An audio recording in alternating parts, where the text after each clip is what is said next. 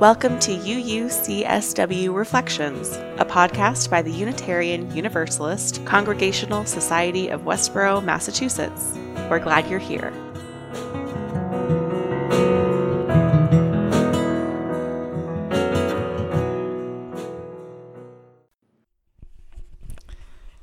This song that we just heard, O come, Emmanuel, is a call to bring the sacred into the grittiness of life. The word Emmanuel literally translates to God with us. For in this Christian Christmas story, the birth of the babe in the manger is the story of the sacred co-mingling with human struggle. It's a story that places holiness not in high offices or gilded palaces, but in the wild, tender mess of struggle and birth and separateness. It is also a story in which the spark of love, the journey towards hope, is experienced in small groups, physically separate from larger communities. It's Mary and Joseph and Jesus alone in a barn. It's the wise men traveling together through the dark night. It is a fitting reminder on this Christmas Eve, as we gather together not in a crowd of singing as we normally would, but in our small groups in disparate places, feeling our connection as well as our separation. For this is a strange Christmas at the end of a very strange year, one filled with so much grief and loss and loneliness, canceled plans and foregone traditions. Normally, I would drive home from this Christmas Eve service to pack my suitcase and get ready to fly to my sister's house in the morning. Last year, I was actually taking down my tree on Christmas Eve and setting up a puppy pen because I would be flying back to Massachusetts with my own Christmas miracle, a teeny tiny baby Henry. But things are different this year. Henry's twice as big as we expected. I'm not getting on a plane to go visit family. You probably aren't either. And yet, here we are, gathered still, drawing together across untold distances. It's a season when we celebrate impossible magic, hope against hope, the stars that guide us through the dark night, and the wisdom of babes. A few weeks ago, my sister texted me to tell me they'd seen a deer in their backyard in Minnesota. My nephew Isaac, who's going to be 5 in February, saw that deer and wisely assessed that it was one of Santa's reindeer. But it was alone, and Isaac said simply that it couldn't fly away because it needed the power of friends. And he's right. Those reindeer don't fly alone. None of us do, really. We are all so inextricably connected. And we can do so much more together than we can on our own.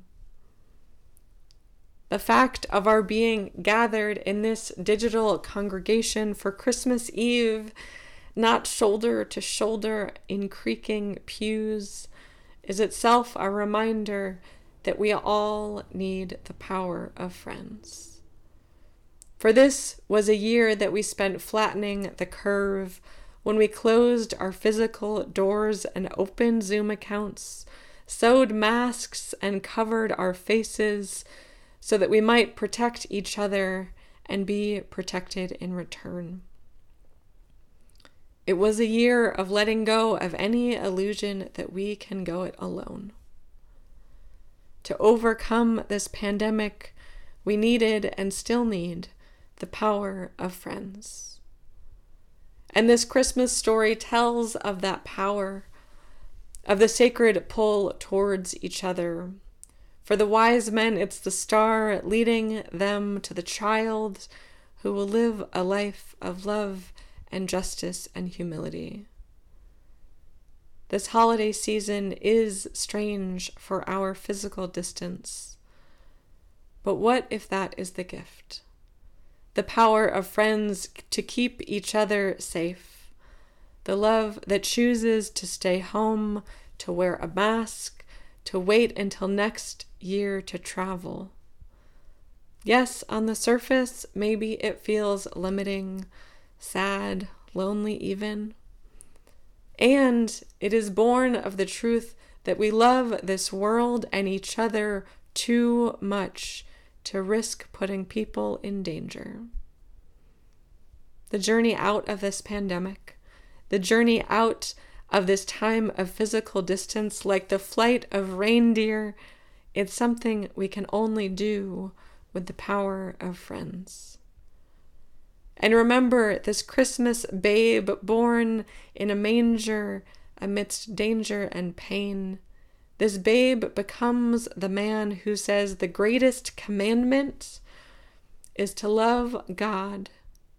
And maybe you translate that to the spirit of life or the world or mystery or wonder. The greatest commandment is to love the expanse and to love your neighbor as yourself. Love your neighbor as yourself. This is the power of friends, of remembering that we belong to each other.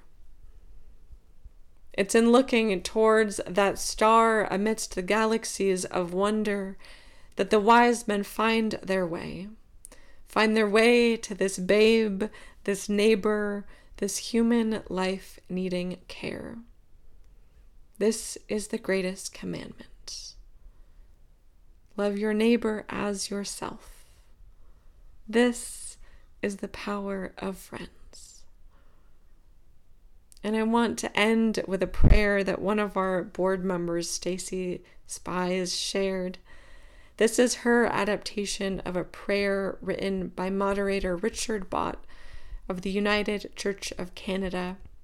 It's called A Prayer for Putting on a Face Mask.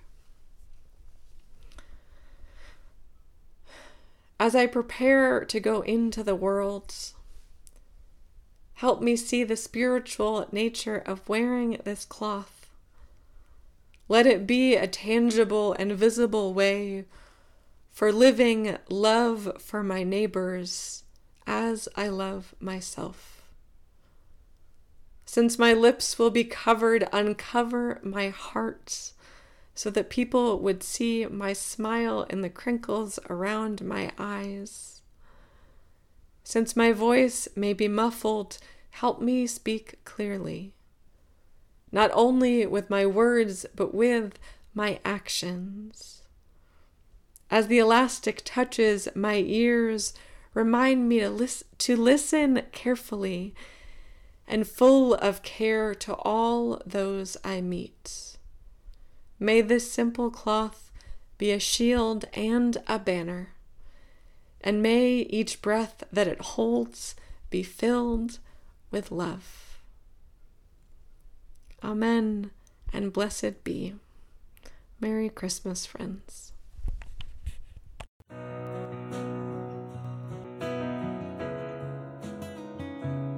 Thanks for listening. For more information about what's happening at UUCSW, or for ways to get involved, visit us online at uucsw.org. All are welcome.